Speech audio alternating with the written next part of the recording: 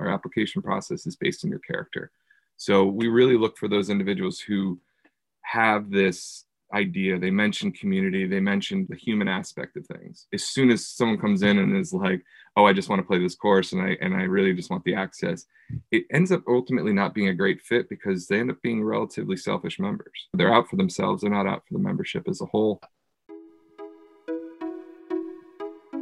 I'm Roberto, engineer turned PGA Tour player turned businessman.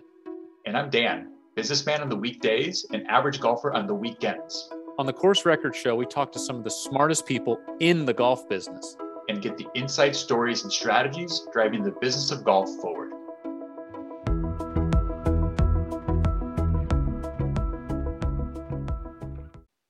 This episode is brought to you by Hub International.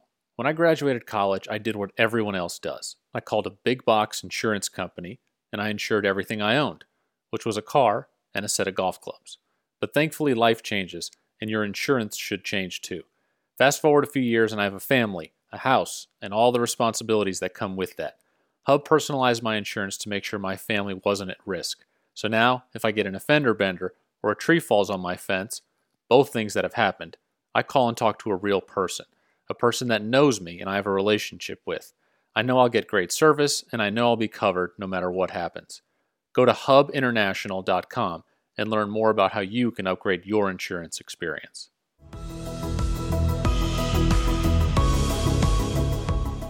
Today's conversation is with Eric Stepanian. Eric is the founder of the Flyers Club, an international travel and private club experience designed by a collective of golfers who are inspired by the discovery of diverse courses, cultures, and time-honored traditions of the game of golf.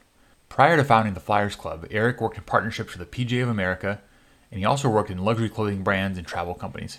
He's an avid golfer and a connoisseur of the game. Eric, welcome to the Course Record Show.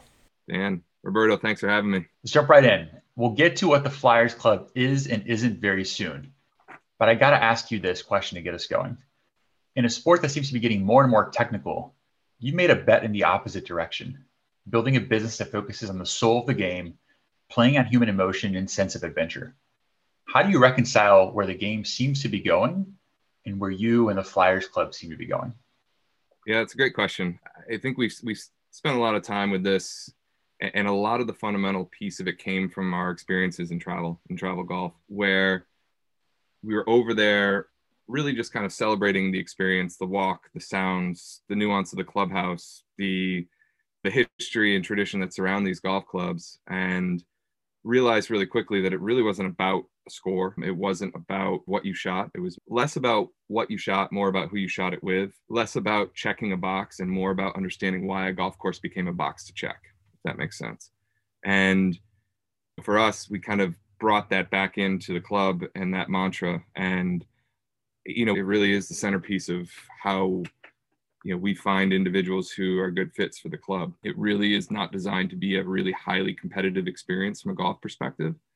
I think we, all joking aside, we tend to have some expats of, you know, high competitive players who come back and have been reborn into the game in that regard where they can enjoy. I'm kind of one of those recovering guys as well. I played golf in school, but there's a point where you realize that your trajectory is not going to be perhaps where Roberto landed on the PGA Tour. And there's this kind of not backpedaling, but for me, like I didn't touch a club after I stopped playing in school for about 5 years. So I had this like reset and almost this relearning and understanding why. So it really is close to home for me and really kind of that centerpiece of our club and the essence of it. I think that's interesting. Something that keeps popping up on this show is why people play golf. I'm so fascinated by that. I've always played for a very singular reason, and other people have different reasons. So that you jumped right into that is cool. When you're creating a member experience, what are the major components of that for the Flyers Club? You start with a blank whiteboard. What are the 3 boxes or 1 or 2 or 3 boxes you draw at the top of that board? Yeah, for sure. That's a great question as well. Again, kind of stemming from our international experiences and how we've created those and crafted those.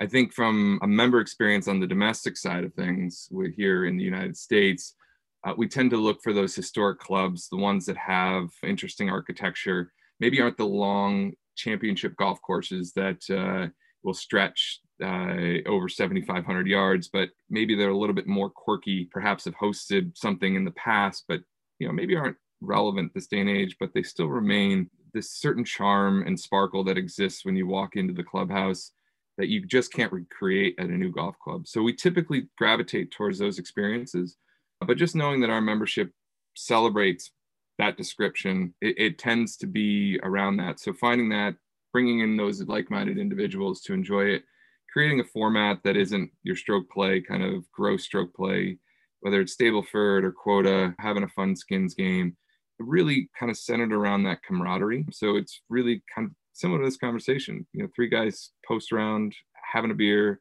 talking about the game. And, that fireside chat or that conversation post golf really is what Flyers ends up being. And golf is just a vehicle to drive that conversation. What does your membership like to drink after the round? Is it like they geeking out on bourbon, beer, wine? Yeah, I think it really depends on the day. I mean, I know that there's a whole kind of corner of the membership that loves bourbon and scotch, others who love wine and geek out on kind of those IPAs. And so I think it just really depends on the pleasure. And then the classic golf drinks, your transfusion or dark and stormy milkshake, that kind of thing. So, nice. Love it. Yeah. We don't discriminate on that front. We celebrate it all. Choice of beverage aside, what's the most popular topic of conversation amongst the members? Is it the history of these clubs? Is it business? What do you see sort of the binding glue of like, what's the first thing that comes out when people sit down for that beverage? Yeah, it's a good question. I think if they've just played a golf course, I think kind of that looking back and being like, what was your favorite hole? What was your favorite aspect of the golf course, whether it be the fescue, maybe it was a short par 4, short par 3, long par 3, the clubhouse. Did you see this here? And then just also it then spiders out into these conversations of other experiences that, members have played these golf courses and they almost kind of compare notes. We always refer to golf as this journey and you're collecting experiences throughout and less about, again, checking that box, more about kind of just being there, immersed in it. And so I think there's a lot of comparisons. You naturally, as humans in general, we try to just naturally compare to things. People want to understand what something else is based on what else has existed in the past.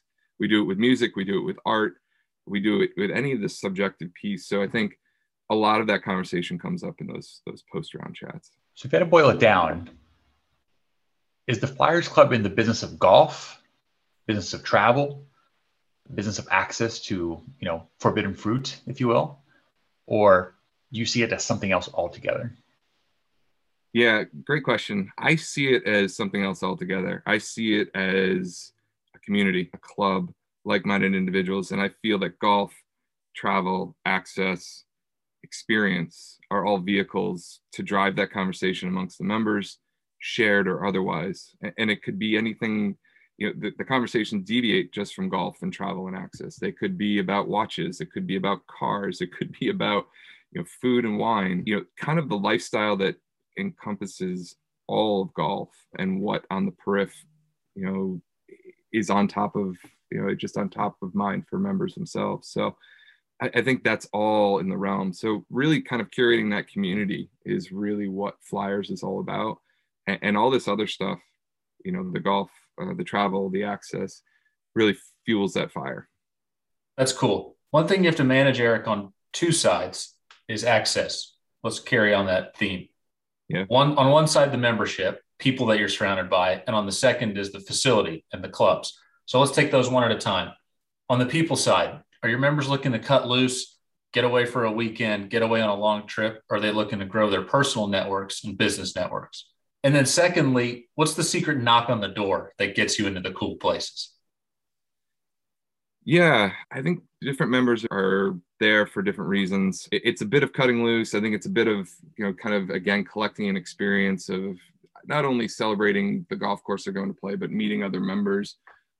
For the most part, I think, one of the things that we look for, we have our application process is not based on financial. Our application process is based on your character. So we really look for those individuals who have this idea. They mention community. They mention the human aspect of things. As soon as someone comes in and is like, oh, I just want to play this course and I really just want the access, it ends up ultimately not being a great fit because they end up being relatively selfish members. They're out for themselves. They're not out for the membership as a whole. So I think, whether it be personal or business, it's a great way to meet. We have a number of different individuals inside the club that own small golf brands, large golf brands, are in the influence space inside of golf in general. And it doesn't take too much to figure that out and who those folks are. But when we have just for example, with our member directory, we don't put the individual's home club on there. You can find it, but it's not on the front page. We don't want people reaching out and being like, oh, this person's a member at X club. I'll reach out as like, hey, I just happen to be in town. Well, of course you're in town. You want to play a golf course. So we really try to avoid that and really try to curate that organic relationship that we know that golf tends to drive. It's a real equalizer on that stage. So yeah, and I think that people, whether it's business or personal network, that's the same. People like to do business with people that they like or that they trust. And then secondly, the authentic nature of it. I have a friend who is from Ohio and he played a member guest in New Jersey. I don't even remember the club, but he called me the next week and he was like, oh man, this club was amazing. Like I was there for 3 days, played the whole member guest. Nobody asked me what I did for a living, which is so refreshing sometimes, right? We all use golf for business and it's great. You can really evaluate someone's character and how they treat people and how they interact. But on the other hand, there's a time and a place to just go out and play your 9-hole match in the member guest and not need to know what that person does for a living. It's just not relevant to a certain situation. So it's a tough balance to strike.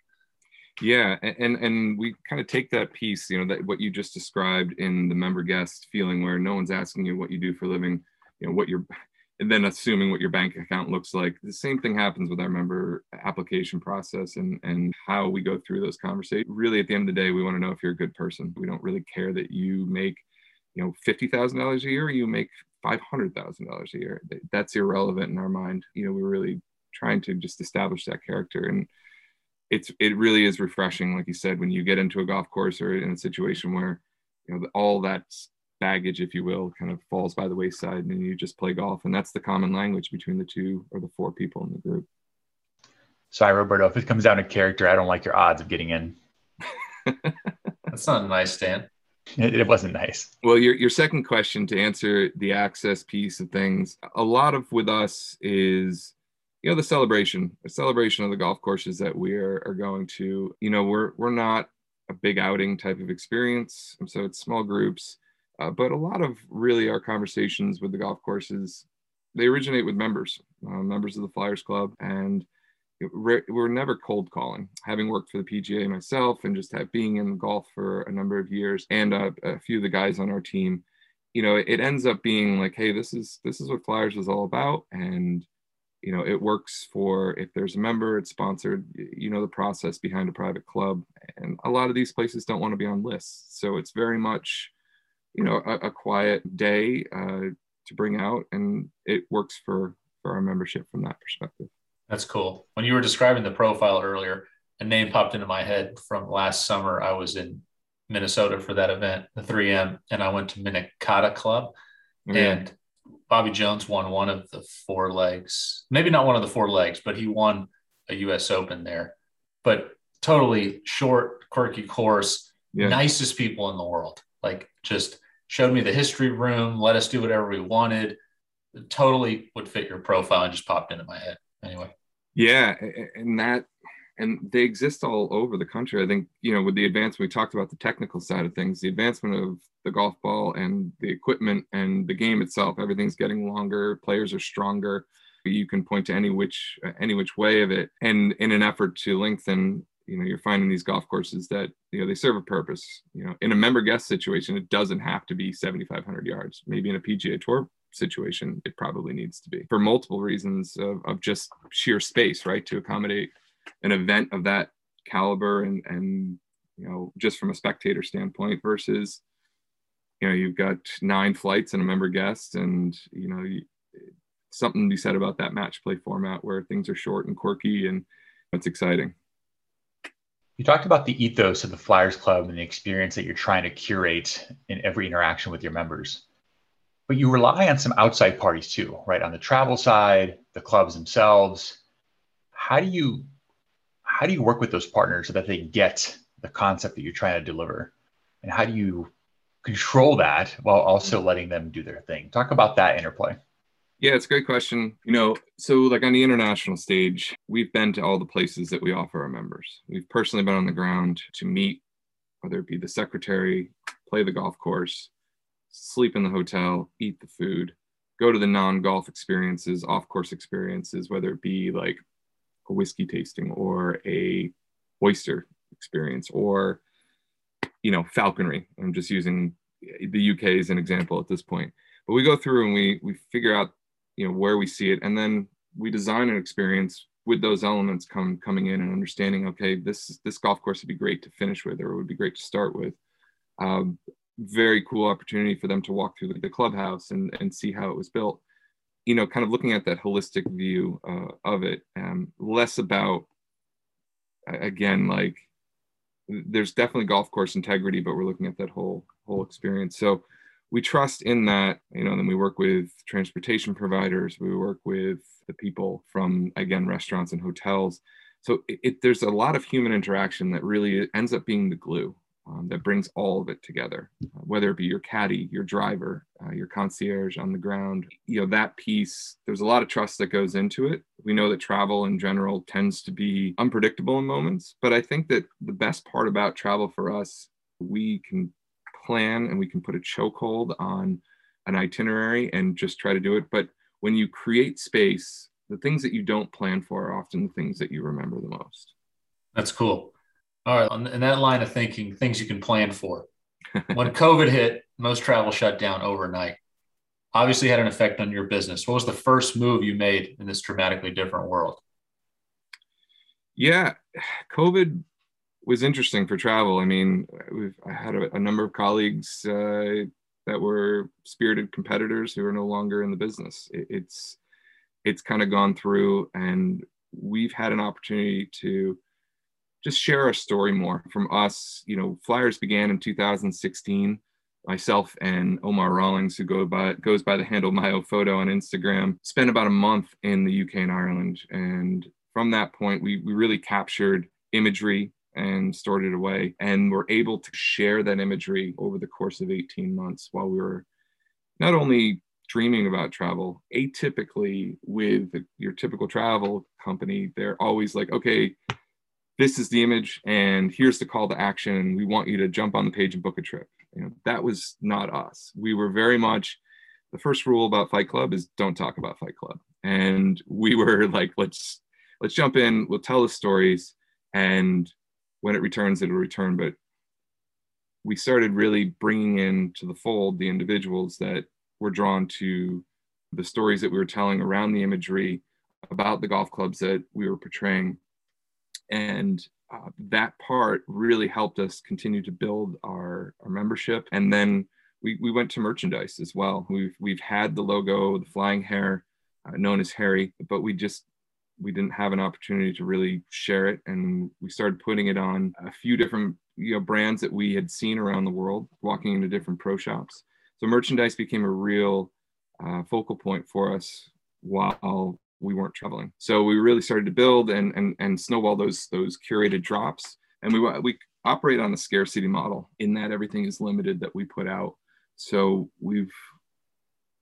our members and visitors have come to know that when we put it out, if you don't get it, it's probably not going to be there tomorrow. We definitely tease it ahead of time so you see it, and then folks will jump on. So, I think between the merchandise and the marketing and kind of sharing the brand ethos in general was the biggest pivot that we were able to accomplish and be successful at, and really helped us build our membership from that standpoint. While others were really trying to figure out what they were going to do, because travel is a very cash forward business where you're taking deposits and you're placing it to execute said trip for individuals. But that balance for those individuals isn't typically due until 90 days before they travel. And if they're not traveling, that revenue, it's being deferred to the following year. So for us, it really worked out well. And in a moment of uncertainty, became crystal clear that we were in the right direction. That's awesome. So with travel returning now, did that gap give you a chance to reflect back on things you want to do differently going forward with your next trips? Anything, any big ahas there as you sat back and thought about it more? No, I think it really just reinforced how we originally built trips through that kind of what we would call an educational lens. You know, that it wasn't always just about checking the box of the championship golf course. It was about celebrating the ones that you perhaps never heard of and building those in and building off course experiences as well. We know that typically, and I've said this before, that travel golf tends to be male dominated. It tends to be American driven. And in that American kind of lens, they want to play 36 holes a day. They want to drink their face off, go to the hotel, rinse, repeat 7 days, sleep when you get home type of experience. We've all been on that trip or we've heard of that trip. But for us, we were really seeking a little bit more balance of both the cultural experience and seeking that authenticity and immersion with the local culture that have surrounded the golf courses for hundreds of years. So really for us, really reinforced that what we were doing prior to COVID was a pretty unique outlook on it. And frankly, how we started to really build the club piece of things, it came out of our individuals who were traveling with us prior, wanted to know who else was traveling with the Flyers Club. And so we were able to open up those communication lines, and we really saw that like-minded ethos start to bubble up. And then we started to open it up to individuals who had not traveled with us, who wanted to be a part of the club, who shared in that ethos. And that's when it really started to snowball. I have not been on that trip that you talked about, but I have a lot of friends who have. And every time I do like a 1 night golf trip or 2 night, I have no idea how they do it. Like, no clue how they can walk that much and drink that much. It's unbelievable. Yeah. It hurts. It definitely, I mean, it's a marathon, and they come back exhausted, gassed, and they probably couldn't tell you too much about it outside of that they played, 14 rounds of golf in 6 days. Like it's like, it takes a toll on your body, but we really wanted to work with individuals who wanted to celebrate perhaps a little less aggressive pace. And that really kind of pushed us towards college teams and development offices that support those teams, because it was, again, about that kind of educational piece. But we found that there's a whole subset of individuals who were really looking for that experience. Tell me a little bit more about that. When you say college teams, you talking about college golfers or alumni associations trying to raise money? Tell me a little bit more about that. Yeah, so college teams, we work with D1, D2, D3, in addition to kind of our club side of things. And that's where Flyers really started, was working with teams and on the travel piece. And so kind of navigating the NCAA rules and just kind of working with them to take an account and build something that the school could get on board with. And each program was based and tailored to the school itself. So, D1 programs know that they have to pay for everybody to go, has to be funded from the school, whereas D3, it's often self-funded. And then you have kind of the alumni gets mixed in. There's a dynamic there. There's alumni groups that support. So it's a really unique opportunity. And the way we built trips was conducive to those individuals traveling. That's really cool. Our last interview was with a college coach who was talking about the NIL. Yeah. Does that play out in your business at all? Does that change anything for you or not really? That's a good question. It's interesting to hear that, just like the NCAA in general, right now, so most people don't realize that as a Division I athlete, if you're playing golf, you can only travel once but every 4 years outside the country to do something like that. So they limit that. And the reason why they do that, because initially on the surface, I was like, why would you do that? Why would you stifle somebody's opportunity to go? And really it came down to recruiting and being like, okay, the schools, it's an equalizer of a haves and have-nots, where big programs have a huge amount of funding. They could afford to go every year versus, some schools still can't afford to go that are in the Division I category. So, limiting that once every 4, and D3, it's once every 3. So I don't know if the NIL really affects it. I'll be curious to see how it goes, but for the most part, this is a real treat and a real opportunity for coaches to showcase that they're thinking beyond their student athletes just playing at school and winning a match or something like that. They're thinking about the other golfer golfer journey, like we talk about in the beginning of this chat. Like it's part of it. You know, the first time that you play abroad, you realize that golf is played differently over there. It's more on the ground. There's wind. It's hard. It's fast. It's brown. It's not green. It's not lush. You're not flying the ball to the hole. There aren't any trees. There's no depth perception that perhaps once was. So it's a real, not only an educational opportunity from a history and tradition, but an educational opportunity to understand that there's different ways to play the game. And I think that kind of diverse outlook is what attracts coaches and programs to sharing that. It's just, you know, a different place to play the game. That's awesome and great to learn a different way to play the game or see a different way, and then spend time with different people. If you include alumni on those trips, now you're hitting it out of the park big time, because connecting one generation to the next, especially around a college golf team or a university in general, is awesome. So that's really, really great. Yeah, it's golf, again, as a common language and as an opportunity to engage for alumni in general coming back, whether it is a long-term engagement play. And, you know, we work with a number of different universities, whether we're not working with their golf team or working with their alumni association. So it's a pretty compelling piece of what we do. Dan, you want to go? A couple Georgia Tech guys hanging out with the college kids overseas, buddy? I'm in. Well, I don't know. So long as we're not signing up for the big bender, I'm all in.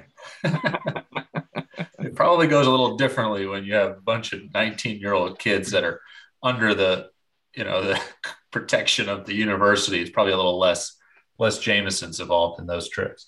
Yeah. I don't know about that.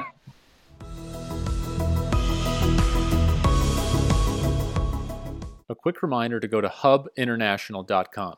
Don't wait until you get in a car accident or have a tree laying across your roof to get a high-quality, high-touch insurance company. hubinternational.com.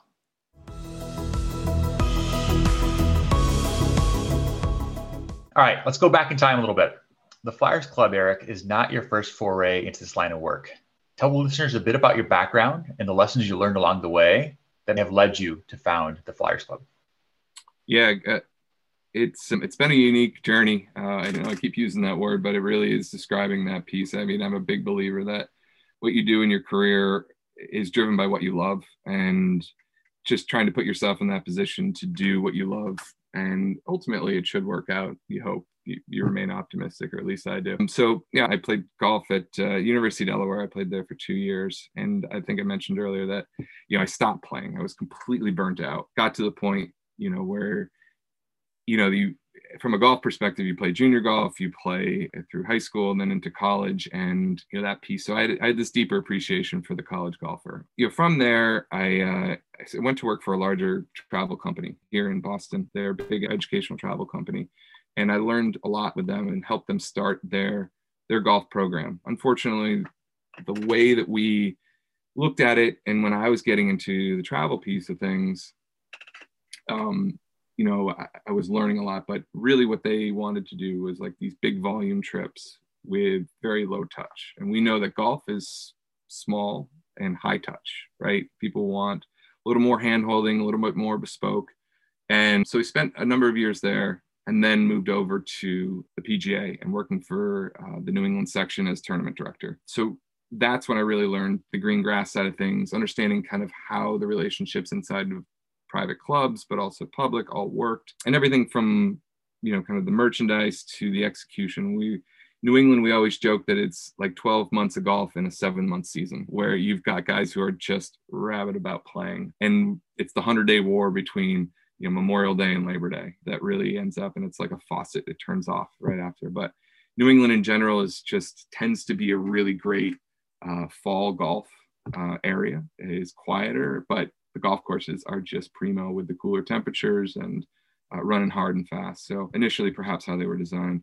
But yeah, so with the PGA of America, I really learned that piece of things. I worked with partnerships on that piece of things with the section, and whether it be on a national or a regional part, working with those kind of agreements. And, you know, there's a human side of it, right? It's not all transactional, and it can't be. It's a relationship of give and take. So really learned how to navigate that piece of things. And from there, I left and began Flyers, but Flyers at the start was really part-time for me, and jumped in to kind of the travel piece again and really working. And it's kind of, travel's kind of like, I guess I'd equate it to like, a vineyard, right? When you plant grapes, you have to wait a certain amount of years before, those grapes mature enough where you can then put them into bottles, ferment them, and, have a product.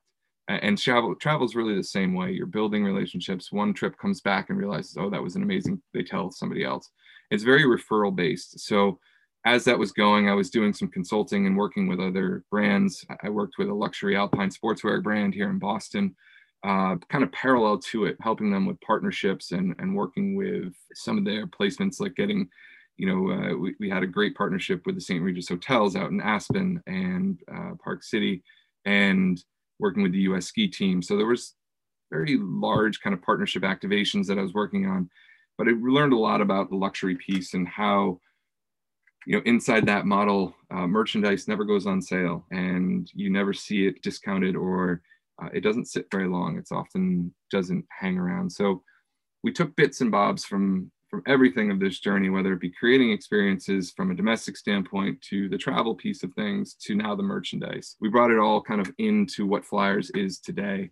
And it's been amazing, not only from that, but just to see the branding. We spent a really long time on the branding piece of things, choosing our logos, our colors, the hero images, and we geeked out. We spent almost a year working with 2 different designers to create the logos and then have them come together. And then how they presented and what formats they presented in, where you see certain things in the digital sense, but you see kind of the rabbit in an embellished sense. So building that kind of brand book, if you will, of how it's portrayed in the outside world. So that's kind of been the journey for me with Flyers. And again, when we hit COVID, it really just started to snowball, and it's been an exciting journey thus far. Let me ask you to explain something to our listeners that I think even avid golfers confuse. PGA Tour versus PGA of America. Can you tell them, give this PGA of America 101, and then what is one thing that most people don't know about the PGA of America and the role they play in golf every day? Yeah, it's funny, like, when first thing you tell people that you're like, you work for the PGA of America, they're like, oh, so what's Tiger Woods like? And, it's always funny in that regard. I think the biggest difference, they were once under one roof, and I'm not sure the exact year that they ultimately split, but the tour went one way and the PGA of America went the other way. The PGA of America's jurisdiction really refers to the green grass professionals that work inside the golf clubs around the country. They're divided up into sections throughout, and it's a member-run organization. And so the oldest ones are here in the Northeast, where you've got the Met section, the Mid-Atlantic, and the Northeast, or the New England section. And so, yeah, you've got both green grass professionals who have the ability to play in a major championship. So most people don't realize that the PGA championship is the PGA of America championship. That's right. Not the PGA Tour championship. So, but the one thing that I think that most people do not realize is that the PGA of America actually are the ones who run the Ryder Cup and not the PGA Tour. I think that's one of the biggest facts and takeaways. People are like, whoa, really? I thought it was the PGA Tour. Like all the players come from the PGA Tour. And the reality is it's the PGA of America. No, all the players come from Florida, the European players and the American players. Yeah, exactly. One spot in Florida. Yeah. No, I think that's very helpful. And you did a good job explaining that. They need to change the name of the PGA Tour is not going to change its name, but PGA of America does so much. And like you said, it's broken out into sections. Georgia has its own section, but then Gulf States has a section that covers Alabama, Louisiana, Mississippi. Like you said, you have the New England section that covers a few states. And it's a really, really cool organization. And I forget, I talking to one PGA professional recently saying that, and I think I get this right, is that they are a golf professional, not a professional golfer. That's right. Is often confused. And so much of these individuals, perhaps they got into the industry because they love the game, but then they realize that they are, they're suddenly a merchandiser. They teach lessons. They run events. They're psychologists. They are soundboard for, everybody in the club. They own the shop. They don't own the shop. It's amazing the list of what the responsibilities. And even then it differs from each club. You talk to a PGA professional who says, no, my club wants me behind the counter. They want me in the shop. They want to see me visible. And other clubs want you out on the golf course playing with members and that experience. And you hope it's more of the latter, where you're out there and not just that figurehead in front of them, because so much of the game has gone towards, when you're not there as a PGA professional, they're like, wow, where is he today? But they're human too. They deserve a day off, as we all do. So I think it's really fascinating. And I really hope that, going forward, people and members of private clubs have a real respect for those individuals, because they put their life on pause during the golf season. Their families are at home waiting, but they're putting in 10, 12-hour days. And to me, that was a big realization that, for better or worse, I didn't want to be on. I just couldn't. It's a real strain on that lifestyle. Yeah. PGA professionals run the golf course you play at, whether it's private, whether it's public. They are running the golf facilities all across the country. So I think that's a good conversation to have. Going back to the Flyers Club, where do you go from here? That's a great question. I think we're pretty young as a company is concerned. I mean, 5 years is not a lot amount of time from a membership. And I think that we'll continue to spread the gospel, if you will, have more individuals experience how we look at things through our lens. We've just seen a lot more uptick in as far as membership is concerned. So those applications continue to come in. But, I think that we just continue to build and continue to be more thoughtful and remain true to that authenticity that got us to this point. I think it's one of the biggest things for us is just maintaining that authenticity is super important. How we look at things, and we're not just putting things on just for a transaction. So a lot of it really for us is that, and we just stay the course, marathon, not a sprint. Love it. I was thinking about applying for membership, and then I realized about 10 minutes ago that I've been drinking out of a Pine Valley coffee mug during this conversation, which is about the most obnoxious thing you could do. So denied, accepted. We can just move on from there. No, it's all walks of life. Honestly, you've got guys who are coming from top clubs to that weekend warrior who loves the municipal golf course, but has found, the celebration in between. So, like you said, all that baggage kind of goes out the wayside when you get on a golf course together. And if you're kind of speaking the same language, people don't really care where your home course is. I wish Pine Valley was my home club. There are a lot of people, I'm sure, listening that feel the same way. That's right. Roberto loves a good member logo flex, but we'll have to find another place for it today. Yeah. Well, yeah. We'll send along a Flyers Club mug that you can rock that one going. Yes, there you go. Nice. There you go. All right, Eric, you survived the in-depth questions. We're going to mix it up a little bit with a couple of new segments where it's more quick hits. First thing that comes to mind type of thing. So I'll lead us off with a section called tap-ins, mostly focused on golf. So ready for it? Let's go. All right. When it comes to golf travel, would you rather splurge on how you get there or splurge on where you stay when you get there? I'd rather splurge on where I stay when I get there. I think, ultimately it's going to take the same amount of time to get there. Unless you're going on a really long flight like to New Zealand or Australia, that's really when you can lay down. Otherwise, I'm a real kind of just suck it up kind of guy off the plane, and let's get there and we'll enjoy the experience on the ground. Also on travel, play 18 at 4 courses on a trip or 36 at 2 courses. Love 36 at 2 courses. And the reason why is, think about the first time you play a golf course, as soon as you're walking off 18, you're thinking about what you would have done differently. And oftentimes, and I hate this term, but people say it's a bucket list, but that to me is like, you're not coming back, but you should come back, because when was the last time you played a great golf course once and were like, yeah, I'm satisfied. So I like the 36 over 2 courses. I'm always like, I would not have snap hooked it on 7 and 9 and 12. That's always my conversation after a round. What's one thing that golfers going on buddy trips seem to always get wrong? I think it's the pace that they're going at. It's often this clip of exhaustion. We talked about it earlier, but it really seems to, it's feverish. I wish that people would just take a step back and just enjoy it for the moment. But it's often go, go, go, go, go on buddies trips, and would love to see a little more balance. Careful using the word feverish around COVID times. Yes. Too soon. PCR test prior and post. That's How's right. your trip? Feverish. Oh my goodness. That's 6 feet away, please. Yeah. Definitely don't tell Border Patrol. Yeah. All right. Choose one. If forced with the choice, good destination or good company? Good company always supersedes good destination. All right. You hate the term bucket list, so I got to edit this question on the fly. What course have you personally not been to that you're dying to go to? Hirono in Japan. That's number one on my list. I'm very eager to get over there.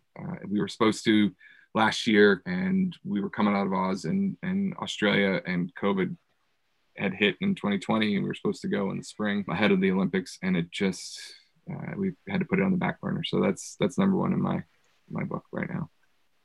I never even heard of it. That's cool. What's the easiest way to tell someone's a jerk when they're applying for admission in the club? coffee mugs.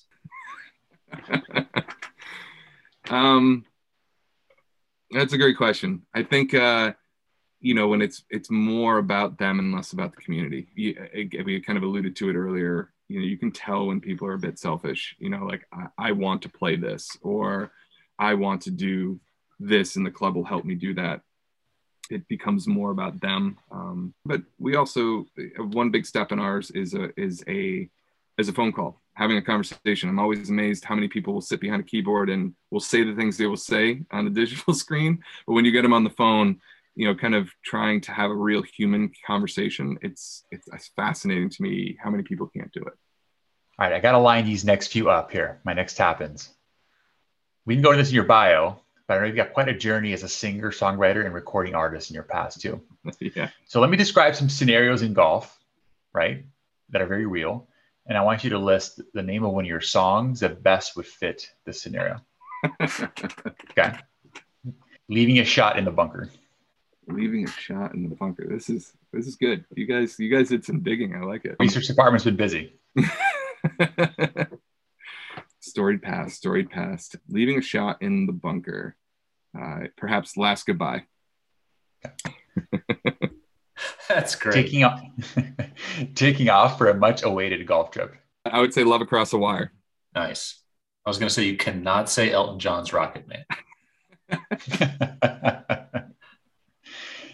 Finding your drive buried in fescue. Oh man, perhaps Better Days. True story. First time I played with Eric, he hit one drive that was just very slightly tugged and cruelly punished by being buried in some nasty fescue, and he was not happy about it. Vicious. Next time we play, I want to hear you sing it out if that happens again. That's all great. right. Last one. Hooping a 45-footer on the 18th green.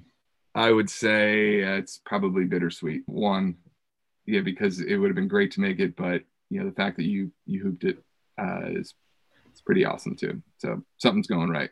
They don't always fall, but you stay patient out there, they will eventually come. I just sourced my next playlist for the golf course. This is perfect. Emotional roller coaster. It's emotional playlist on Spotify. That's what Totally. Golf is. Yeah. It's just an emotional roller. That's how we describe the weather in the Northeast. Just an emotional roller coaster. That's right, great. That's it from me. Over to you, Roberto. All right, Eric. My section is called Buy or Sell. So Okay. quick hits. We'll open with Tesla stock. Buy or sell. Buy. Simulator golf. Buy or sell. Buy. Business travel. Buy or sell. Sell. Sunday bags. Buy or sell. 100% buy. TrackMan. Buy or sell. I'm a big believer in TrackMan for research purposes only. Buy. Golf travel to emerging markets. Buy or sell. 100% buy. And then earning a living wage as a professional musician. Buy or sell. Hard sell. Nice. Well, Eric, really, really insightful conversation. Business, travel, just the real core of the game. Thank you so much for being on with us. We really appreciate it. Yeah, thanks so much for having me. This has been fun. I really enjoyed the conversation and thoughtful questions too. It's been great. Thanks, Eric. All the best to you and the Flyers Club. Thanks, guys. Thanks, Dan. Roberto.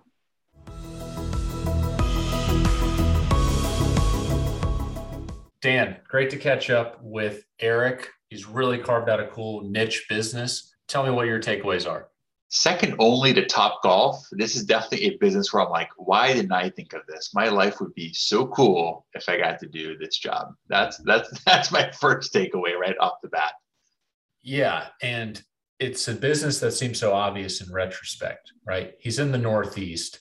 He has a travel background where they do some educational travel, has a passion for golf.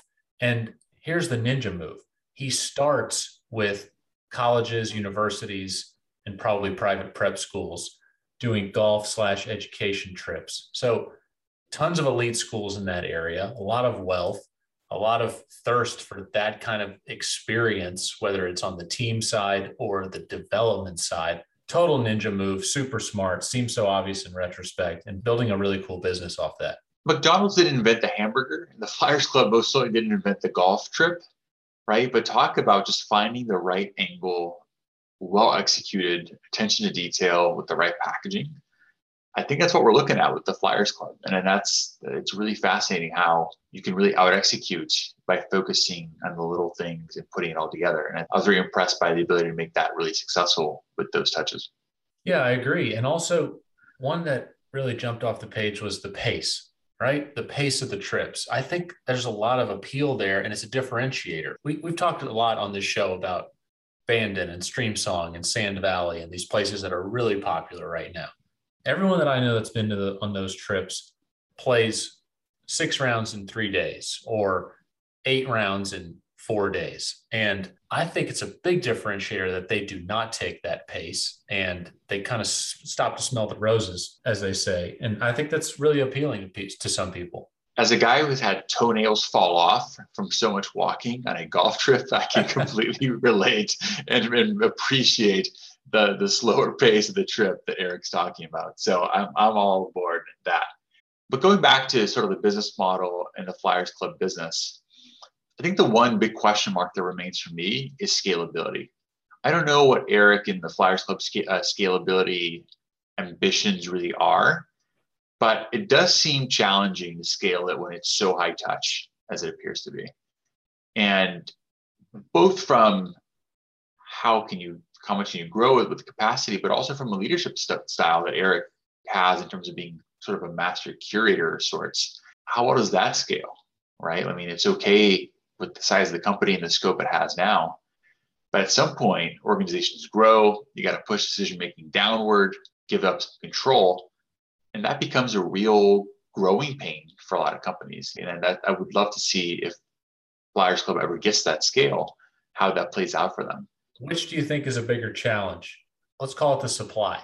So you can take a group a week to Sand Valley or to Streamsong, they're public resort facilities. But if you're targeting the places that Eric and Flyers is targeting, the supply is 100% limited. You can call on friends and have friends host at nice places. And I'm less familiar with the access in the UK and abroad, but there's definitely limited supply. Do you see that as a bigger challenge? Or do you see the bigger challenge being that Eric can't go on every trip, right? He can't shake everyone's hand. He can't tell that inside story at the certain hotel that he's been to. Like you said, eventually you have to push responsibility and decision-making down the ladder. Which do you think is the bigger challenge? It's more along the lines of the latter, where like, how do you make the Flyers Club put the magic touch on every single trip? When you go from one trip to 100 to 1,000, 10,000, at that point, you would have to automate, delegate, simplify. And you can only do that so much before it becomes noticeable in the end product.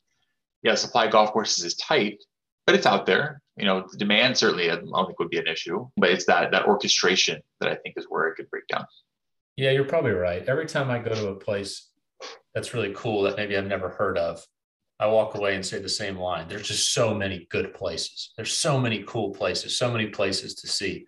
So you're right. And especially the tack that they take, they're not only going for Marion and Oakmont and the old course, right? They're looking with a little bit wider lens. So you're probably right. There's plenty of places, but only one Eric.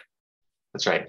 So let's pull a string on that a little bit more, right? In an era where so much is self-service and democratized, travel, just to stick with that, since that's so relevant to this, that went from an agency business not that long ago to a Expedia and self-serve and do-it-yourself kind of model.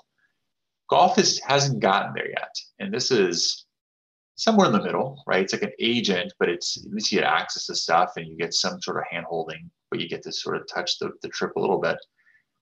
I wonder if that model starts becoming appealing enough for folks to actually not play as much at private clubs at home, right? Will they just kind of like use this to get access to cool people, cool networks, cool courses, cool experiences, but kind of go, all right, I'm going to splurge on that, but at home, I'm okay playing the Muni.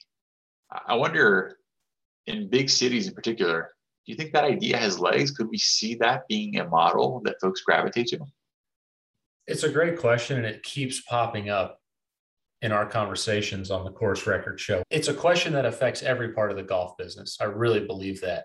And I don't know the answer to it, but deciding where you're going to spend your time and your dollars, where you're going to allocate those two things, is you're going to figure out where the best businesses in golf are over the next 20 years. And it's a great question. You have some experience in this. When you lived in Boston up until recently, you were playing the Muni and spending 80% of your golf rounds were on trips. Is that right? Yeah, that's roughly correct. So what changed for you? And are you not taking trips anymore and spending all your time and money at the club you joined? How's that shaking out? A little bit of that. But yeah, I think what's changed, I think COVID had an impact on it. I think having ability to kind of play more fluidly without a big planning aspect, and also a place where my kids can learn to play, is a big deal to joining a club.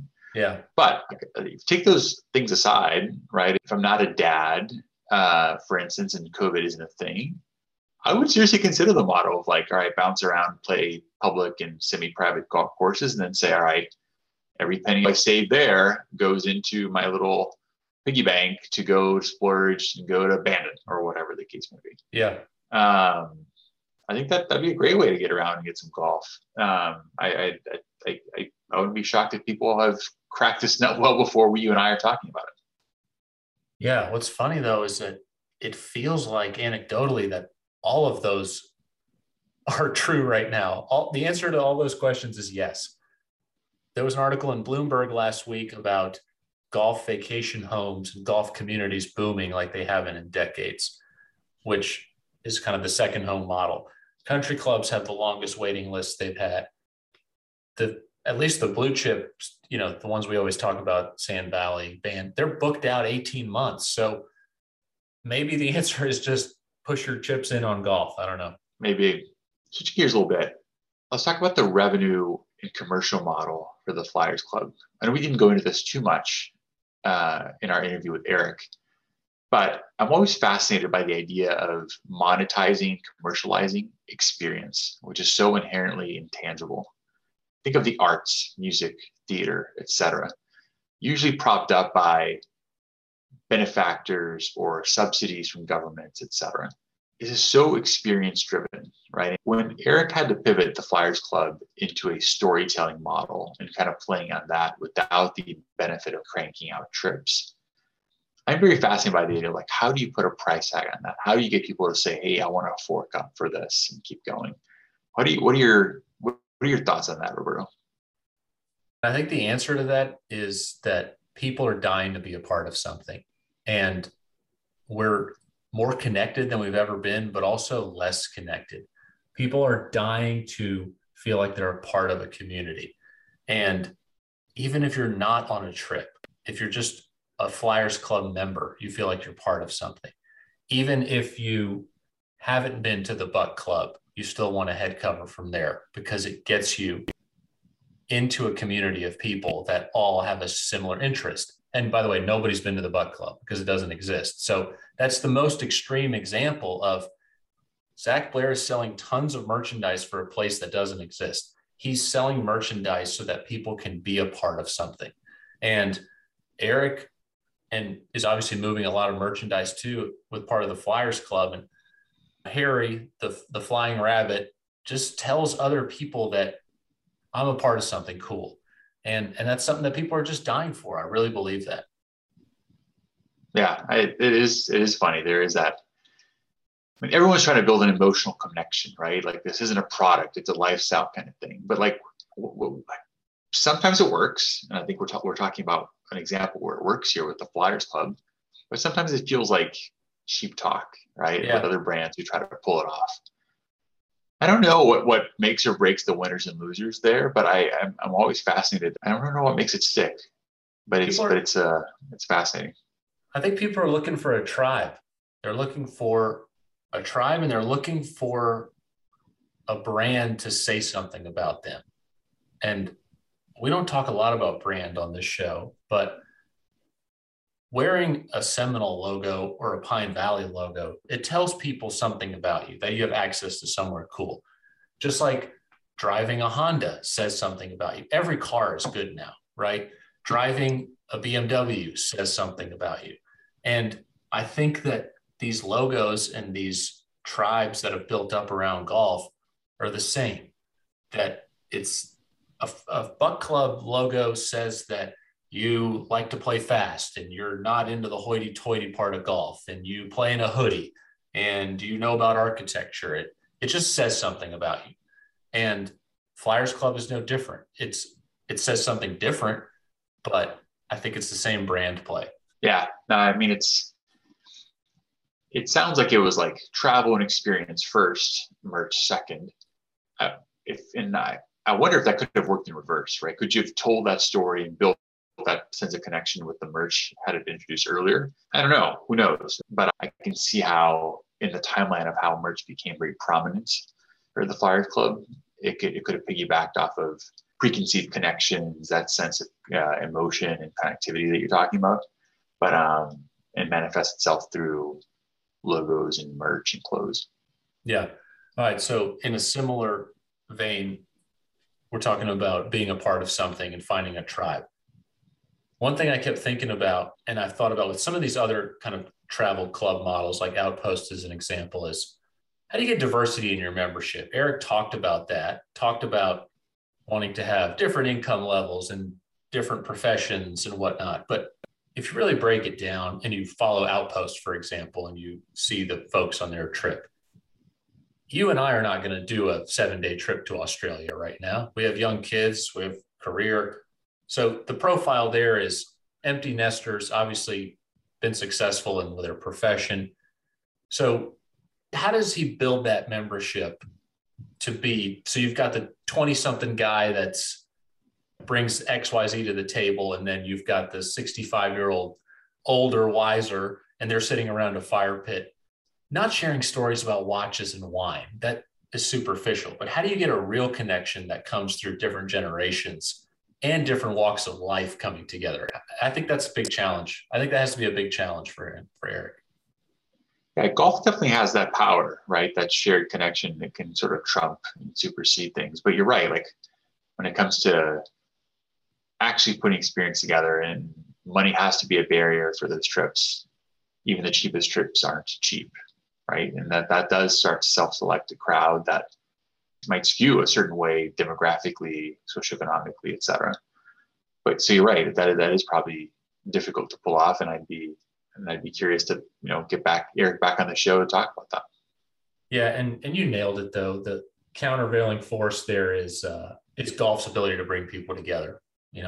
When I was 15, 16 years old, I was playing with guys that were 65 years old at the club, and it was fine. It was great. I learned a ton. We had a blast. So golf can break down a lot of those barriers, but hopping on a plane and going halfway around the world or taking a trip together, you really have to be committed to the same things, and I think have the same profile. So to get that mix, I'm sure he's very thoughtful about it, like he is with everything else, and I'm sure he does a good job of it, but it's not without effort, I'm sure. Yeah, no question. All right, Dan, until next time. The Course Record Show is produced by Roberto Castro and Dan Ferreira. Executive producer, John Robinson.